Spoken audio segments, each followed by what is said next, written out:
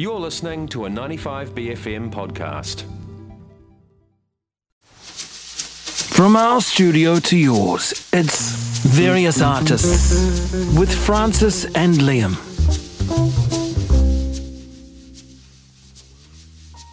Oh, what a jazzy theme. Aha he mari e tēnā koutou katoa, ko Liam Hansen tōku ingoa. Ko Francis Wright tōku ingoa, nau mai, haere mai, ki Various Artists mō tēnei wiki. Welcome to our very first Various Artists. It's the debut. This is your guide to all art things happening in Tāmaki Makaurau and beyond this week, as well as chats about creative stuff, interviews with artists doing cool things, and more. My name is Liam. And my name is Francis, and we'll be with you for the next hour. Woo! How are you feeling about the show, Liam? I'm feeling so excited. This is like a bit of a sort of a revival of the art bank and the incredible mahi that those guys did, but it's wider and it's newsier and it's just more art everywhere all the time. How are you feeling? I'm feeling really good, and I think that more art everywhere is a great catchphrase that we can carry forward for the rest of the show. Perfect. E whaki nei, coming up on the show today, we're taking a quick trip down to Tauranga to chat about Workout, a multi-artist project taking place in the local art gallery. I spoke to curator Serena Bentley about the overall project, as well as artists Paul Darragh and Turumeke Harrington about their individual exhibitions. Then we take some time to celebrate the life of Aotearoa artist and photographer Ans Westra, who passed away at the end of February. I talked with Athol McCredie, Curator Photography at Te Papa, and David Alsop, Director of Sweet Gallery, about Ans' life and works. We also have some tunes from Pavement and School Fair coming up. And your Tāmaki Arts Guide from the 10th to the 7th of March. 17th, that was my typo in the thing. We're going back in time, guys. This is how hard out we're going. Time warping on the art show. Hell yeah. He aha o whakaro. We would love to hear your musings on any of these pieces, so please get in touch. Te kupātahi mai. You can text us on 5395 or whai mai rane. Give us a call in studio on 3093879. Also, after the show, koia e wari e ahi ana koutou te Whakarongo ke ene kōrero anō he pakihere roki māronga I te pai tukutuku o Irirangi Poho. Me haere ki 95BFM Erekati.com. You can catch all these chats and more by podcast on the 95BFM website. That's 95BFM.com. We've actually lost our jazzy music, but shall we get into the show? Let's get into the show, I reckon. Let's do this. Various Artists with Francis and Liam. So you can go to the opening for more than just the snacks. Last Friday, Tauranga Art Gallery saw the proper opening of Workout, a multi-artist project celebrating colour and how artists have turned their creative practices into sustainable careers.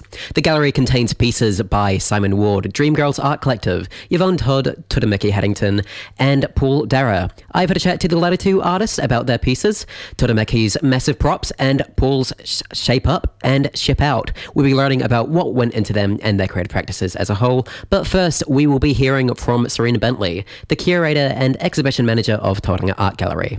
We had a yarn about the inspiration behind the project, the different artists involved, and more. So just for anyone who's not familiar, what is your name and what is your kind of role at Tauranga Art Gallery? My name is Serena Bentley and I'm the senior curator and exhibition manager at Tauranga Art Gallery. I've been at the gallery for a year, but I got bumped up to senior curator at the start of this year. And is Workout your first kind of major project within this? It is, yeah. So obviously when you enter into an organisation or an art gallery, there's often a forward schedule or a forward program. And so I have done a few projects here and there, but this is sort of my first suite of shows for Tauranga Art Gallery. Where has the project come from your point of view? So it actually came out of sort of quite particular circumstances. When I moved to Tauranga, obviously I was researching about the city and trying to sort of immerse myself in what was going on here. And there's a technical college here called Toi Ohomai. And I'd met with a couple of the tutors there and they'd mentioned a degree called the Bachelor of Creative Industries. It's a degree that covers not just visual arts, but fashion, graphic design, character design, industrial design, everything in between, thinking about artists working in the field who have multiple strings to their bow. When my friends went to art school, there was no conversation really around the fact that you needed to sustain yourself as an artist. You had to pay the rent somehow. So I guess it's a two-pronged approach in that it's sort of about celebrating creativity in all its forms that traverse the art world and wider creative contexts, but also sort of subtly acknowledging that you do need to sustain your creative practice in other ways. So through, a day job as a graphic designer, through selling merch attached to your fine arts practice, through working with Viva magazine on a fashion spread. Is that kind of where the name Workout came from? Yeah. Yeah, nice. Yeah, definitely. Just sort of trying to touch on labour, and then also it's kind of fun as well and a bit jazzy. So would you say that you come more from a perspective of we should be treating creative work in a very kind of like, not corporate way, but this is work that you do and there's nothing super special about it? Or are you trying to still retain the kind of magic, for lack of a better term, that some people treat the creative industries with?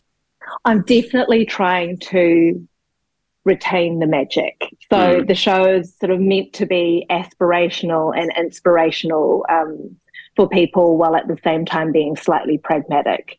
And I think, also about respecting these different disciplines as creative in their own right. So with Simon Ward, for instance, I actually had a conversation early on with someone who was like, why would you show his videos in a gallery? And my question is, why would you not?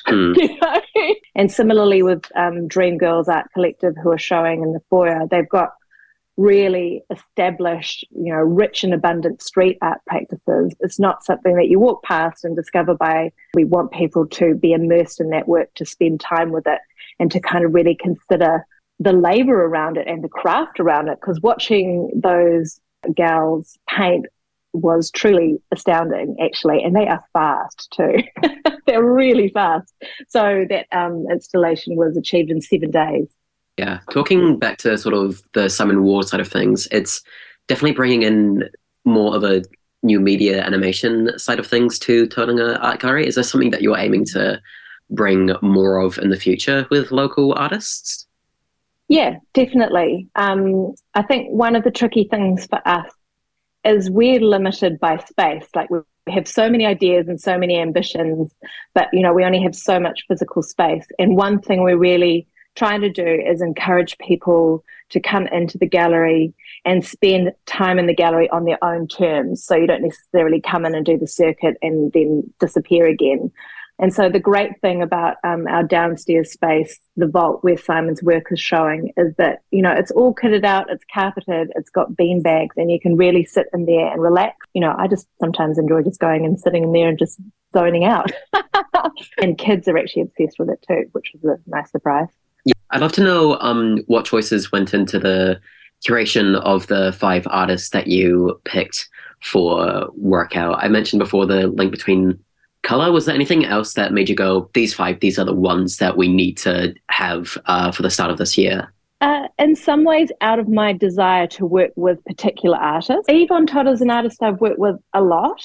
So that body of work existed initially in a magazine. It was a commission by fashion editor Dan Awa for Viva magazine. And so Yvonne worked with Dan to realise these images that the initial outcome was in print. And so I think it was quite interesting to have that inversion of her practice in the gallery space and bring her work that existed in a different context back into the gallery. And I think for her it was quite freeing, because that was work that was made sort of outside of a dealer gallery context, where she had to think about people who might buy the work at the end of it. So it was a completely different working process for her. So I thought that would be a nice strand to include in the programming too. Really the big link is within that way that all of these artists have taken their work and made a living out of it, made a business out of it, without necessarily sacrificing too much of their creative integrity or any sorts of freedom or anything like that. Do you think that this is something that you're trying to encourage younger artists who may be going to these exhibitions to understand better, to be able to both pursue the arts, but in a way that isn't either soul-crushingly sad or completely hopeless to be able to make any form of money? That sounded really nihilistic, yes. But yeah. It's always interesting when you develop a show, you have an understanding in your head of some of the themes that might run through them. You have an understanding in your head of what it might look like. But when shows are realised, you're always somewhat surprised. There are always pleasant surprises involved. And one for me was that really strong sense of completely being yourself, that all of these artists have such strong, distinct sensibilities and agendas and interests that are uncompromised. And so, yes, again, I personally found that very inspiring, and I think you can really see that in the manifestation of the Dream Girls mural, and that it's something that was realised collectively, but within that collective, each individual is granted their own space to be themselves completely. And I think that's really key, and that's sort of a key message. And, you know, similarly with Simon, the worlds that he creates are so remarkable, and they're created from such modest means in a way. You know, he started working in his bedroom. He's working on no budget or low budget videos. He's roping in friends that he said were people that couldn't get jobs elsewhere, and yet they congregate and come together and create these truly remarkable things. So actually, when I was in Simon's show, when it first opens, I got a bit teary because it's just so remarkable what people are capable of creating, often from quite modest spaces. Yeah, no, it's great. So to just close out, if anyone tuning in from up here in Tāmaki is like, oh, I'm going to Tauranga pretty soon, maybe I should check by. When do these exhibitions go on for? When do they close? So they've actually got staggered endings, which is slightly confusing from a messaging perspective. And we actually just jiggled the closing of the show so that some of them would have more time. But they're pretty much on until the end of April. Check the website because all of the dates are on there. But if you want to see the entire suite, it will be on till the end of April. I would just welcome everyone to come down and see the show. We're only 2.5, 3 hours away, and the weather is very pleasant currently. So you can also go to the beach when you're done at the gallery. Make a little day trip out of it. Awesome. Thank you so much. Okay, thank you. That was Serena Bentley, the curator and exhibition manager at Tauranga Art Gallery, chatting about the multi-artist workout project taking place for the next couple of months. If you'd like to learn more, you can go to artgallery.co.nz/work-out.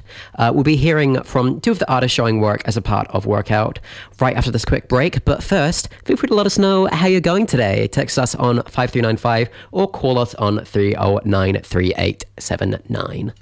15 years old, eh? I remember when you were just knee-high to a nut bush. True, yeah, absolutely. You doing much to celebrate?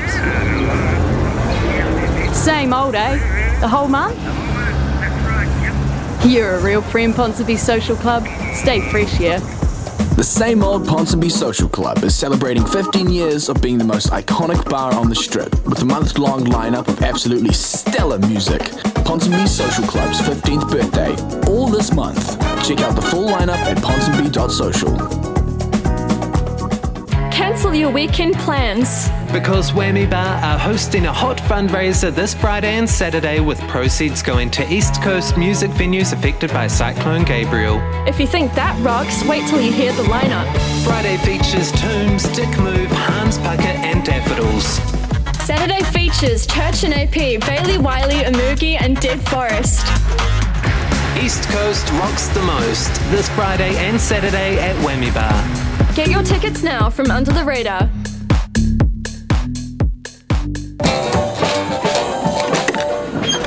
Hey man. Yo, you're late. Yeah, wild. Hey, look, I'm sorry, I had some trouble with the gear, but I'm here now, baby, I'm here now. What the hell is that? You're meant to be the best. It's key to the band dynamic. Hey, man, I am the Bez. So, this is some percussion. That is a gong. Hey, listen, Kat, shakers are boring. All right, I'm about the gong now.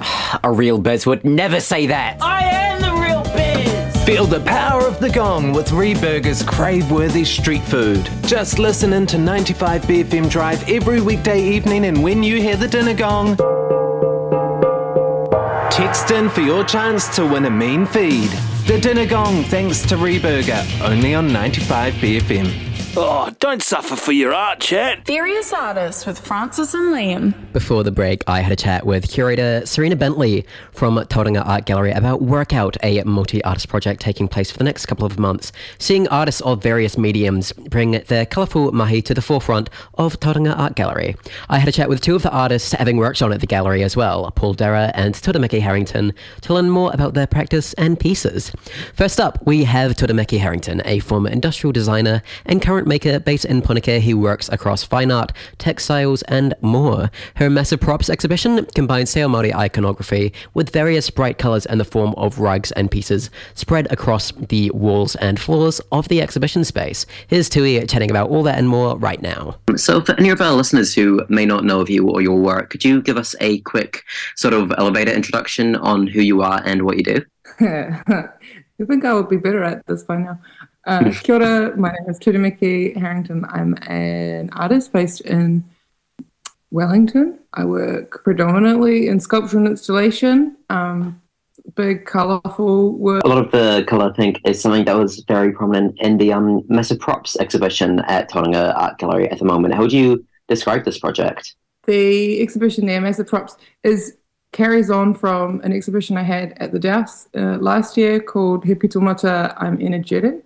And as one of the works within that exhibition was a suite of rugs called Whiua Ororite, Massive Props. And I think like there are these big column-like bones. So, you've got phallic references and architectural references, and ways of thinking about like creation stories from Te Ao Māori, Rangi Nui, Papatūānuku, and kind of trying to imagine them in a kind of less linear narratives. And so this work at Tauranga features a new collection of rugs, big green and pink bones, kind of curving to almost kind of make this like supportive structure within the space. So imagining the rugs as a kind of Papatūānuku looking on, but also relating the colour pink to the viscera of both, childbirth and kind of the gory, strong stuff that mothers on the earth do. And I think, I don't know, just thinking around that, but also quite loose with it. I'm really happy for people to interpret these, to kind of leave these things up for interpretation. What sort of thoughts went into the fabric choices for the rugs? Was there anything that you were sort of wanting people to take away from any sort of cottons or textiles that you chose, or was it more so just kind of like whatever worked best? So the rugs are all 100% wool and manufactured down south by an awesome company, and Carpets and Rugs of New Zealand, that little singer. But and I have been interested in wool for a long time. I think there's a lot more to be explored there. But part of it is like selfish, right? I'd like one of these rugs in my house. So you want to make these things from like luxurious materials. You also have a background in industrial design. How has this kind of informed your practice as a whole? I didn't think more and more as we go on. I think like that its influence can be kind of seen. Like basically all of my work within public galleries is fabricated by other people, and so there's a lot of like design process that goes into. I mean, it starts with the space. So like working back with plan drawings of the galleries and then making CAD, like computer model of them, and kind of ways of responding to space. I think there's a lot of design processes involved, thinking about how people are going to navigate the space and ways of telling stories. And so, yeah, I don't know. I've always found that the way that design and art and craft have people feel fierce about separating them, and for good reason in some parts. But I don't know, I always find that quite an interesting thing to prod the balance of. Like, the last 6 years have been producing a toilet roll holder, and it's made from the same material as a lot of the sculptures that I make, powder coated steel. And I don't know, I really like playing with that funny little bit in the middle, where this particular piece is a utilitarian functional kind of designed object that you can put in your house, and this one over here is a very specific and incredibly important artwork, but they're the same material made in the same factory. Going back to the Massive Props exhibition, part of it is also the utilisation of Te Ao Māori, and but being watched by Ka Tutuai, the spies or eye started around the gallery walls. What does this represent in relation to the rugs and everything else? So within the rug form, there's like a stylized eye, and I don't know, the eye can mean a lot of different things, but in this particular exhibition, I was just interested in, like, it's a very, very inviting, soft and like soft colors, soft materials in like big colorful open space, And I'm always really interested in how you can be a little bit, not scare children, but like you can kind of bring in some darkness to these things. And so I was, just thinking about the way being watched can feel incredibly supportive and loving and kind, or being watched can be one of the most unnerving things. Do you think that that's sort of like shifting perceptions of things that can be seen in multiple ways, such as the act of surveillance both being, depending on the circumstances, either comforting or disconcerting? Is that something that you would like to experiment with more in the future? Yeah, for sure. I mean, I think like every time I think I've done something new with my work, I can find an example of something similar, like the beginning of it 3 or 4 years ago, and these things keep coming back. And I think, especially as I'm just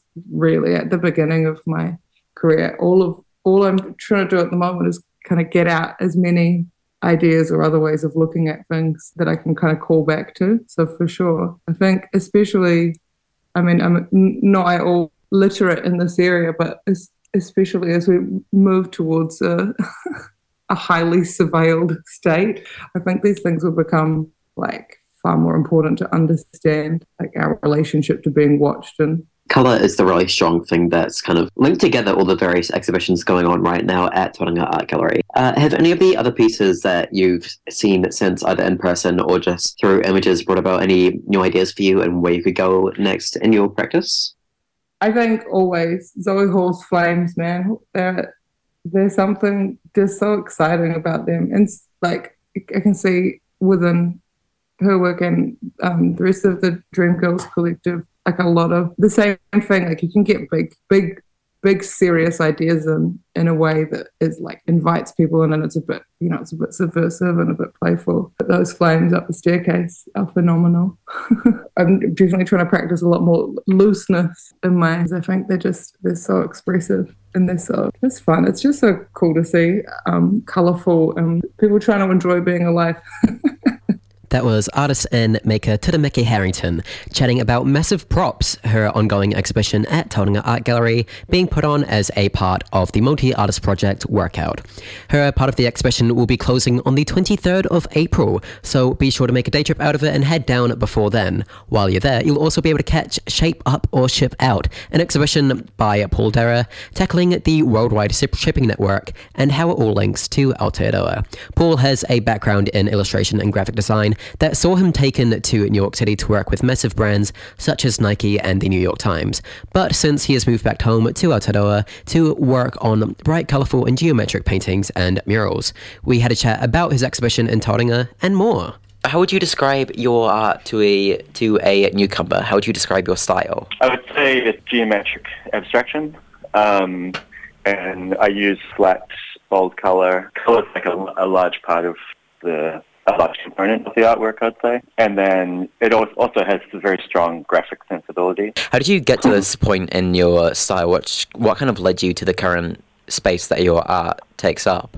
Kind of just a natural progression, I suppose, from where I started. And also, as having a background as a graphic designer has really influenced, I think, how I kind of create my art, especially kind of using digital tools in the beginning of the process. But I've always been more drawn to sort of flat color planes and that kind of rendering style. For this current show, I suppose things have just really been built down to their essence. Didn't want anything within any of the paintings that was unnecessary. There's been a very good development exhibition at Tauranga Art Gallery compared to your previous work. How would you describe the exhibition at Tauranga? What would you try and describe the ideas and purpose behind that piece to be?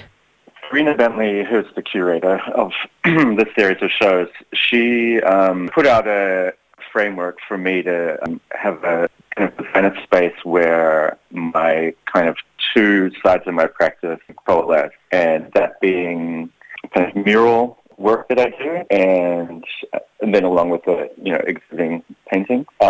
And then I think also behind that too, also incorporating the kind of graphic sensibility too, and having that conversation about having a kind of a commercial outlet and practice in order to fund my art practice, and how those two sort of worlds coalesce.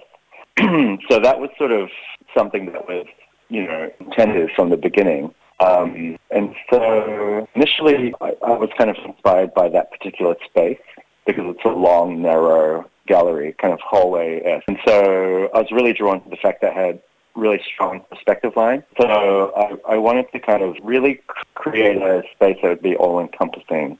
But then also, there's the mural component and there's the paintings on top of that. So I had to be really wary of not having one overpower the other and how they could really be viewed as one piece, but also these two separate elements of the mural side and the painting side. The initial inspiration was taken from big infrastructure, and that was after a trip to Asia recently, Singapore and Malaysia, and just kind of my takeaway from being in those countries was just a really impressive, big, large, complex infrastructure network that they have compared to what we have here. From that got me thinking about the global shipping network and how we're also intertwined with that. Like, we're all ordering so many things online, and, there's been so many disruptions with shipping through COVID, and with our location in the world in Aotearoa, like all the way down the bottom of the planet, we really rely on that resource and that infrastructure. That was sort of the main thing that was kind of sparked my interest in, and I thought that could be a good subject to incorporate into the show and into that space. And so that kind of led me to this idea of shipping containers, which also matches that space and this kind of language and code of conduct and ways of communication at sea. A lot of the pieces in this exhibition are very focused on the core kind of primary colours. You compare that to some of your older exhibitions, which can be a little bit more experimental, a lot of orange and teal in the past. Why did you go with the core red, yellow, blue, and a bit of black and white in Shape Up and Ship Out? They use a broader spectrum of colours, and they sort of speak more to what I was doing traditionally, because I do really like to experiment with colour, and I love, oranges and teals and things like that. Again, kind of those colours that really are quite harsh and vibrate when they're next to each other, quite dynamic. But as for the primary colours of the mural aspect of it, that was taken from the maritime flags and just the idea of global flags in general. Do you find vexillology and flags and stuff to inspire you a lot? I do, actually, sort of retroactively, I think, like from doing this project and then looking back and seeing other things. I mean, I've always really been drawn to the power of icons and iconography, and again, I think that's something from my design background. In the larger context of kind of the story of globalization and kind of in the capitalist sort of world, I think those very simple primary colors was like a really good way to kind of communicate that, because they're not too complex. It's very relatable. Do you think that kind of links to the shapes that you used in this exhibition, which tend to be a lot more strategic and straight, versus some of your older work, which can be a little bit more, I feel like, for a better term, bendy and wobbly? Yeah. Is it kind of like, is there a lot of a symbiotic relationship between the shapes and the colours in your practice? I think it's kind of a natural progression in a way from what I had been doing, because the exhibition just before this one was called Home and Garden, and that was at a colleague, Sonia Korahina, her home over here in Otamotai. And in that exhibition, we were showing in her home, which is kind of a mid-century modern house, which is also another, massive love of mine, that kind of architecture. And so for those paintings, I was just kind of stripping back the lines and forms of her home into just very simple sort of geometric architectural rendering. So that sort of experimentation with, really straight line and form, something I really enjoyed in that process. So I kind of wanted to continue it on to this current exhibition. So yeah, I mean, I don't know if I'll be continually using those really straight lines, but for now it's something that's kind of interesting me. That was Paul Darragh chatting about the Shape Up or Ship Out exhibition taking place at Tauranga Art Gallery from now until the 14th of May. Be sure to catch that and more of the other exhibitions taking place as a part of the multi-artist workout project before the end of autumn. Cheers to Paul, Turumeke and Serena for chatting to me. If you missed any of those pieces, you can listen to them on the Bcast at 95bfm.com. We will be back after this break where Francis will be chatting about Ans Westra. Michael Mayer, boundary-breaking artist, revolutionary DJ, label boss to the beyond legendary Compact Records. In New Zealand for one night of sonic excellence and incendiary grooves.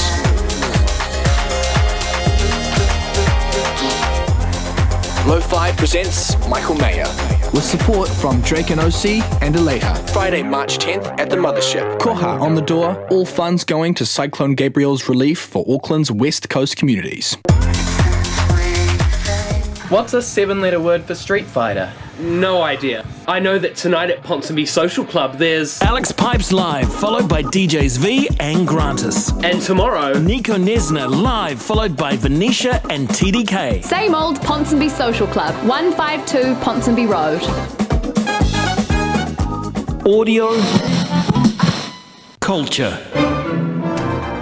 Tune in to 95BFM Drive every second Tuesday as they're joined by one of our friends from Audio Culture, sharing the songs, stories and salacious scandal from which is woven the mighty tapestry of New Zealand music. Audio Culture, more cultured than a blue cheese with a BA. Every other Tuesday on 95BFM Drive.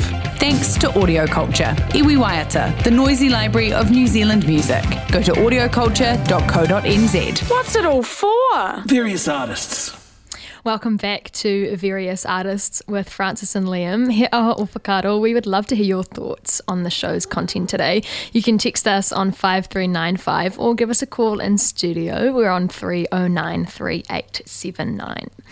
The last few weeks have been ones of sad news for the arts community in Aotearoa, with the passing of Ron Brownson, the Senior Curator of New Zealand Art at Auckland Art Gallery Toyo Tāmaki, and Ans Westra, an esteemed photographic artist. Stephen Wainwright, Chief Executive of Creative New Zealand, aptly said that two tōtara of the visual arts world have fallen. This week on Various Artists, we wanted to take the time to remember the life and works of Ans Westra. Self-taught, Ans spent long periods of time travelling around the country as a full-time freelance documentary photographer, committed to observing and candidly documenting New Zealand life and culture. Ans was a pioneer of documentary photography and one of the first women to work in this area in Aotearoa, New Zealand. In 1998, she was awarded the Companion of the Order of New Zealand Merit for services to photography.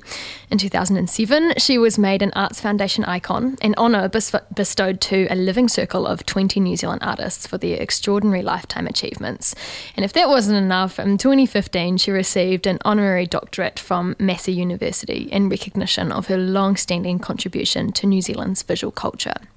To hear about her life and works, I shared kōrero with Athol McCredie, Curator Photography at Te Papa, and also with David Alsop, owner of Sweet Gallery and lifelong agent and friend of Ans. Let's begin with Athol. Obviously, it's been quite a sad few weeks actually for the arts community in Aotearoa. So can we start by talking about maybe Ans' early life, and can you explain how her career as a photographer formed, how she ended up in Aotearoa and how her career started off? Yeah, well, she learnt photography when she was at school, my understanding, and her father had a good quality camera. And a formative moment was when she saw the exhibition, The Family of Man. This was an exhibition produced by the Museum of Modern Art in New York, but it was toured around the world. And she saw it in Rotterdam in 1956. And she bought the book and she pored over it, and it was just incredibly influential for her. She also came across a book in her teens called We Are 17. It was published in 1955. And that sort of followed a girl who was 17, and that, I think, is almost like a model for a number of Ans's later publications. As for coming to New Zealand, yes, her father, who'd split from the family, lived in Auckland, and so she came here to New Zealand really on a holiday, sort of a several-month holiday to visit him. And when she got here, she stayed in Auckland for a while, worked at Crown Lynn, and then came down to Wellington thinking she'd just see more of the country, and one thing led to another, and she decided to stay. Yeah, and how incredible that was for us as recipients of her photographic work. Can you explain to me what kind of photographic world she started working in as she started to practice in New Zealand? What was that scene like? Yeah, it was the camera clubs dominated the photography scene, I think you could say. So she belonged to the Wellington Camera Club, I think it was called at the time, and that was involved entering work into competitions and so forth. She also worked at a photography shop, Rembrandt Studios. I think they took probably passports and did portraits, but also they sold film cameras and so on. So it was quite a good way of being in touch with the photographic community in Wellington. There were a few other people around, like Brian Brake, for example.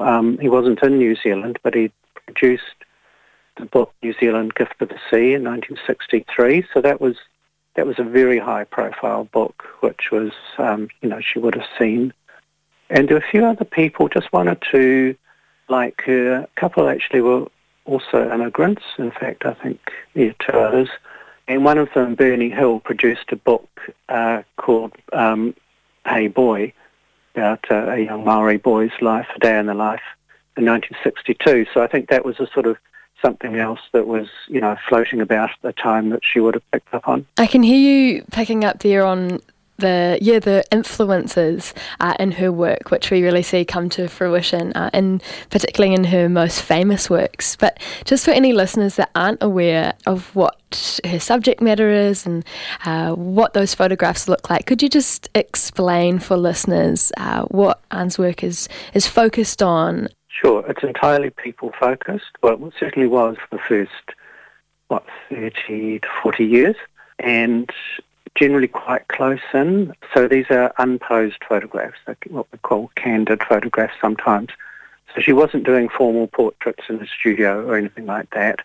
So they were sort of grabbing moments, often unobserved, or if people did see her, they sort of, she's not photographing them looking at her. It's though she's a fly on the wall to their lives. So what she captured very much is everyday life, people going about their business, people at hui, for example, or just on the street, that sort of thing. Am I right in thinking she had a particular camera setup which allowed her to be that sort of fly on the wall? Yeah, that's right. I mean, there's really two approaches which were used by different photographers at the time.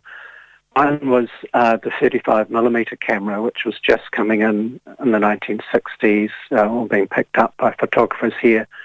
And that camera was allowed you to shoot a lot of exposures very quickly. It was, quite a small camera. The other variety was used by professionals quite a lot, and that was what's called a twin lens reflex. And that's a camera where you hold it at your waist, approximately, and you look down into it. So when people are, in terms of photographing people unobserved, what they're really seeing is just somebody sort of looking down at some piece of machinery at their waist. It's not that obvious. Whereas you pick up a camera and put it to your eye, it does draw attention to you a bit. But if you're quick enough with a 35mm camera, you just put it up, take it down again. People often don't notice. So there's the two ways of doing things. And Ans chose the twin lens reflex, the looking down technique. And I guess, that allowed her to be that anonymous photographer and get those, I guess we'd call them candid, but they're so much deeper than that. Why do you think her work resonates so deeply with audiences? Both, obviously, a lot of historical success, but her works are still really popular today. Why do you think that is?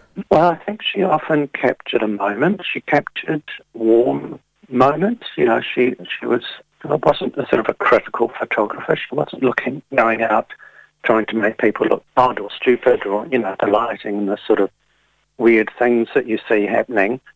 She was very sympathetic to her subject matter, and she was capturing human moments. So that's sort of something that we can all relate to, like moments of emotion, for example, or intimacy. Yeah, and in people in their everyday lives. So they're not, the thing about posed photographs is that people are putting on a pose. Here they are just being themselves. And I think these are some of the attractions of her work, for sure. My final question is, what has the arts community been doing to celebrate Ans' life over the past week or so, and how do you think that legacy will continue? Well, at Te Papa we've put on a special page. We've pulled together a number of different sort of online articles we had already, and so we've made a special Ans Westra dedicated page on our website, and that includes a blog by myself. We're also putting together an exhibition of just a small memorial show of 10 works. So that'll be going up on the 18th of March. I know the Sargent Gallery in Wanganui is putting on a small display as well. As for institutions around the country, I'm not so sure. I think there's a lot out there of Ans' work. Quite a few obituaries have been written. There's quite a lot of social media talk about her the importance of her work and the issues that surround it. And there's quite a lot of online resource already. So, I don't know how much more you can do in a sense. Feels like an appropriate amount of recognition of her work. Thank you so much, Athol, for talking with me this morning. I've really appreciated your insight and the deep knowledge you have of Ans' work and life. That was Athol McCredie, Curator Photography at Te Papa, talking about Ans Westra. Let's hear now from David Alsop, who owns Sweet Gallery, a living museum for Ans' work. We are celebrating Ans Westra's life on the show today. I've been on the phone this morning with Athol McCredie at Te Papa talking about Ans' early life and some of her photographic influences, but I'm really interested to hear about your and Ans' working relationship. Obviously, that was really close. So can you start off by telling me how that relationship formed? Yeah, I met her in Leiden 2006 when her exhibition Handbook toured to her home city. I was living in Amsterdam at the time. Then I moved back to New Zealand in 2007 and set the gallery up. Ans came along as a guest of the Dutch ambassador to a Dutch photographer's show I had there as the second exhibition in November 2007. So met her again then and said to her, not really knowing what I was doing as a art dealer, said to her, invited her to bring a couple of prints into the gallery at any stage if she'd like to. So sure enough, a couple of weeks later she did. And then more arrived and we got to know each other more. The second part of a lease in Oriental Bay, small satellite gallery I had in a garage where Jeff Ross used to rent, and he founded his 42 Below business. Had that dedicated to Ans for a period towards the end of a short lease there, and then saw how much interest there was in Ans' work and how much work that really needed to be done in order to catalogue and safeguard her legacy. So I carried on working with her, to sort of helping with that, and my staff at the time were kind of helping too. Then in 2013, said that she'd always wanted to establish kind of a company to kind of run her affairs, and I helped her do that. And 2015 we started a digitisation project, and now it's a very in-depth, wide-ranging relationship I've had with her. She's been like a mum in part, and she's known my children their whole lives. So a really kind of strong friendship and mutual kind of trust and respect in each other, which has allowed or means that I'm in this position now of helping her family kind of manage her legacy. In that first instance, when you first encountered her work, what was it about the photographs that you were drawn to?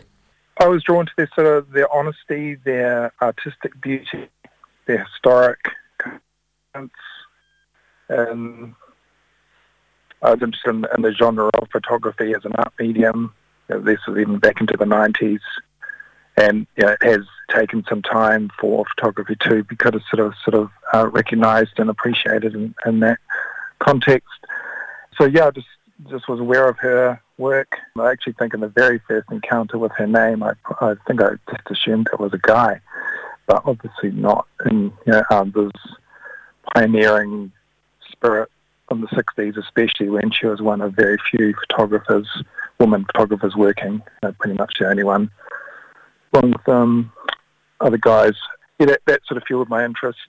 So I started to buy some of her prints, which I still actually have got a couple of the first ones that I've owned hanging in my apartment in Wellington at the moment. There's a little thing about her. Yeah, that was something I was really interested in. Obviously, we've just celebrated International Women's Day. Yeah, and the life of Ans is pretty incredible. What was the environment like for women working in photography during her time in a professional commercial environment? That's a good question.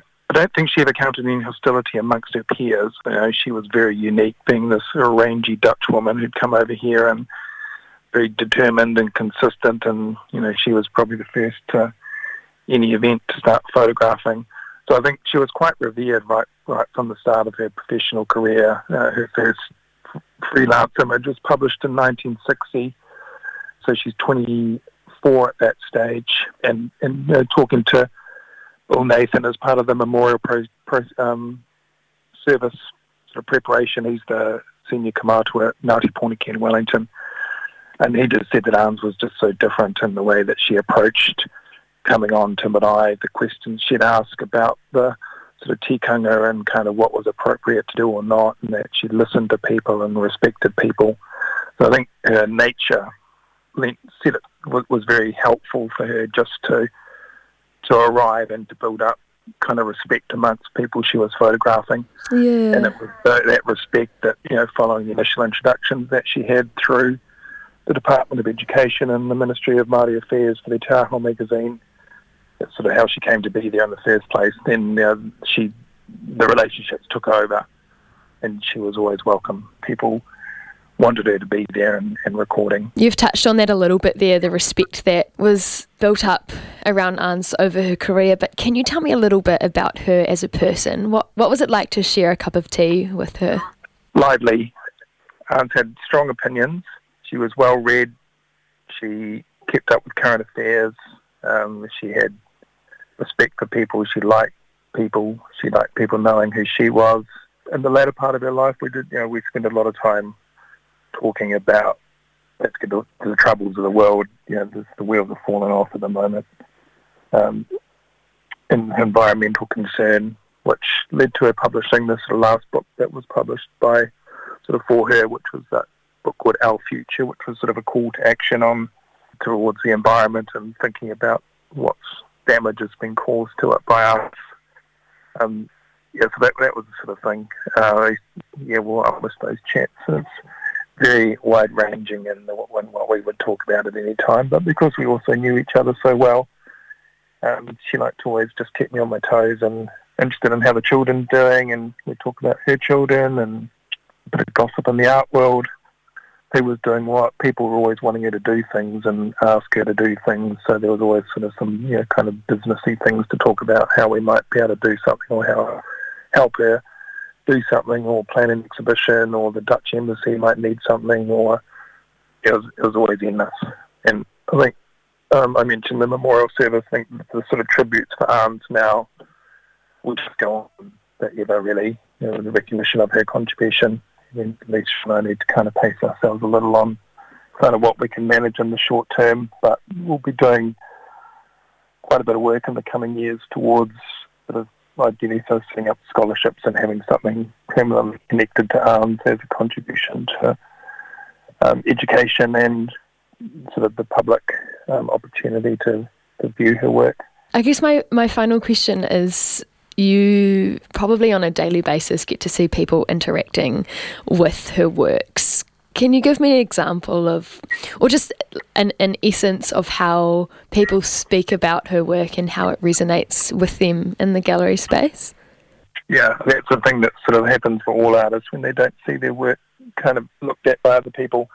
Well, there's sort of three big, most of the overall response is amazing. The response from people in the photographs is great to be kind of involved with and to see and engage with people who are in the photographs, because that's like an amazing thing that they're in these photographs and that they exist and that they can have access to them. And then there's the sort of just the appreciation locally of the images, which we've just been inundated with people in both the gallery in Ponsonby and Wellington, where people want to come in and just even look at something about her. We've had people arriving with gifts. It's been really overwhelming. And then there's an international audience, which is another exciting kind of thing where people who aren't so familiar with New Zealand culture, where there's an interpretation of the images entirely based on their artistic beauty. So that has been, since Ans's passing, something that we've noticed being really quite exceptional about the response from overseas people, and various international newspapers are doing obituaries. The New York Times doing one this week, Guardian have done one. Been invited to kind of sort of submit kind of things for profiles on international photography kind of platforms, and so it's been amazing to see that. And on her profession, she would always describe as an artist, not a photographer. I think that's really testament to that kind of claim, if you like. Yes, absolutely. The resonance in the locality and the far-reaching impact of her work as well. Oh, thank you, David, for your time this morning. It's been wonderful to chat to you, and obviously my condolences to yourself and to Ans' family as well. Thank you. Kia ora, listeners. That was David Alsop there saying kia ora to the listeners. He's the owner of Sweet Gallery and lifelong agent and friend of Ans Westra, who passed away in late February. Only positive critiques. Honest. Various artists. It is time now for the Art Guide, as we slowly zoom into the Night in the Woods music. This is your weekly guide. Oh, so nice and atmospheric, isn't it?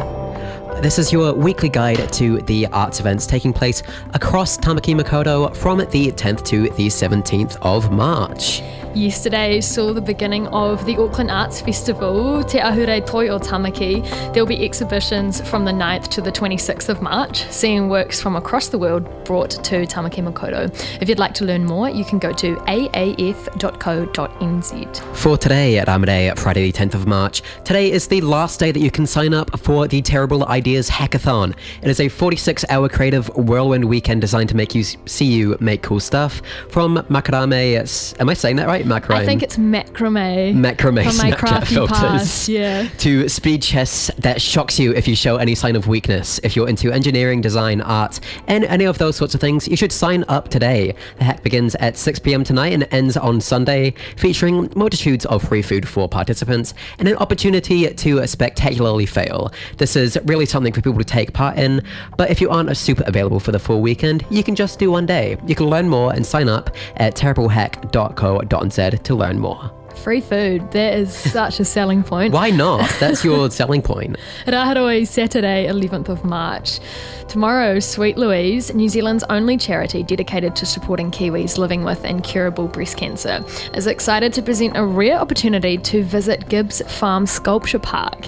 You can visit Humanitix for more details on that. Ratapu, Sunday the 12th of March, is the last day to see The Shape of Things women's work exhibition at the Ellen Melville Centre. The show is a collaboration of over 30 professional female and non-binary photographers working to increase representation across the industry. On Rapare, Thursday the 16th, that will be the last day to see the Cat Fuchs Terrabella at Animalis Gallery, and next to Ramare Friday will be the Anarchist Book Fair at Mount Albert War Memorial Hall. Also, you can listen to the show again. Why not? Yeah, it would be great to have you back next week. We'll be back. That would be very nice. Do we have the time to move in a quick tune, I reckon? Let's go to the outro and then let's go to the outro after. Okay. Sounds good. Okay, here we go. Smooth transition.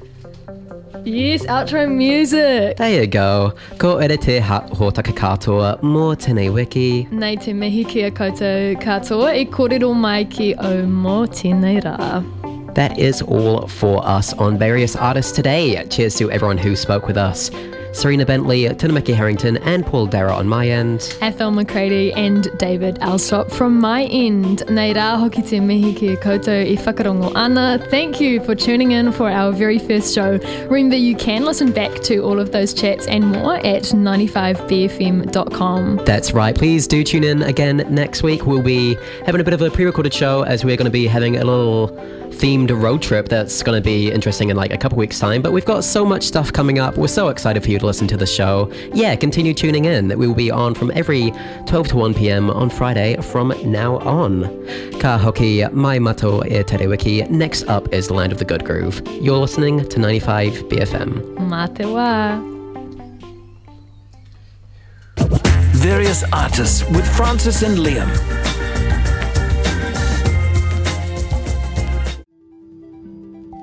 That was a 95BFM podcast. To hear more, head to 95bfm.com/bcasts.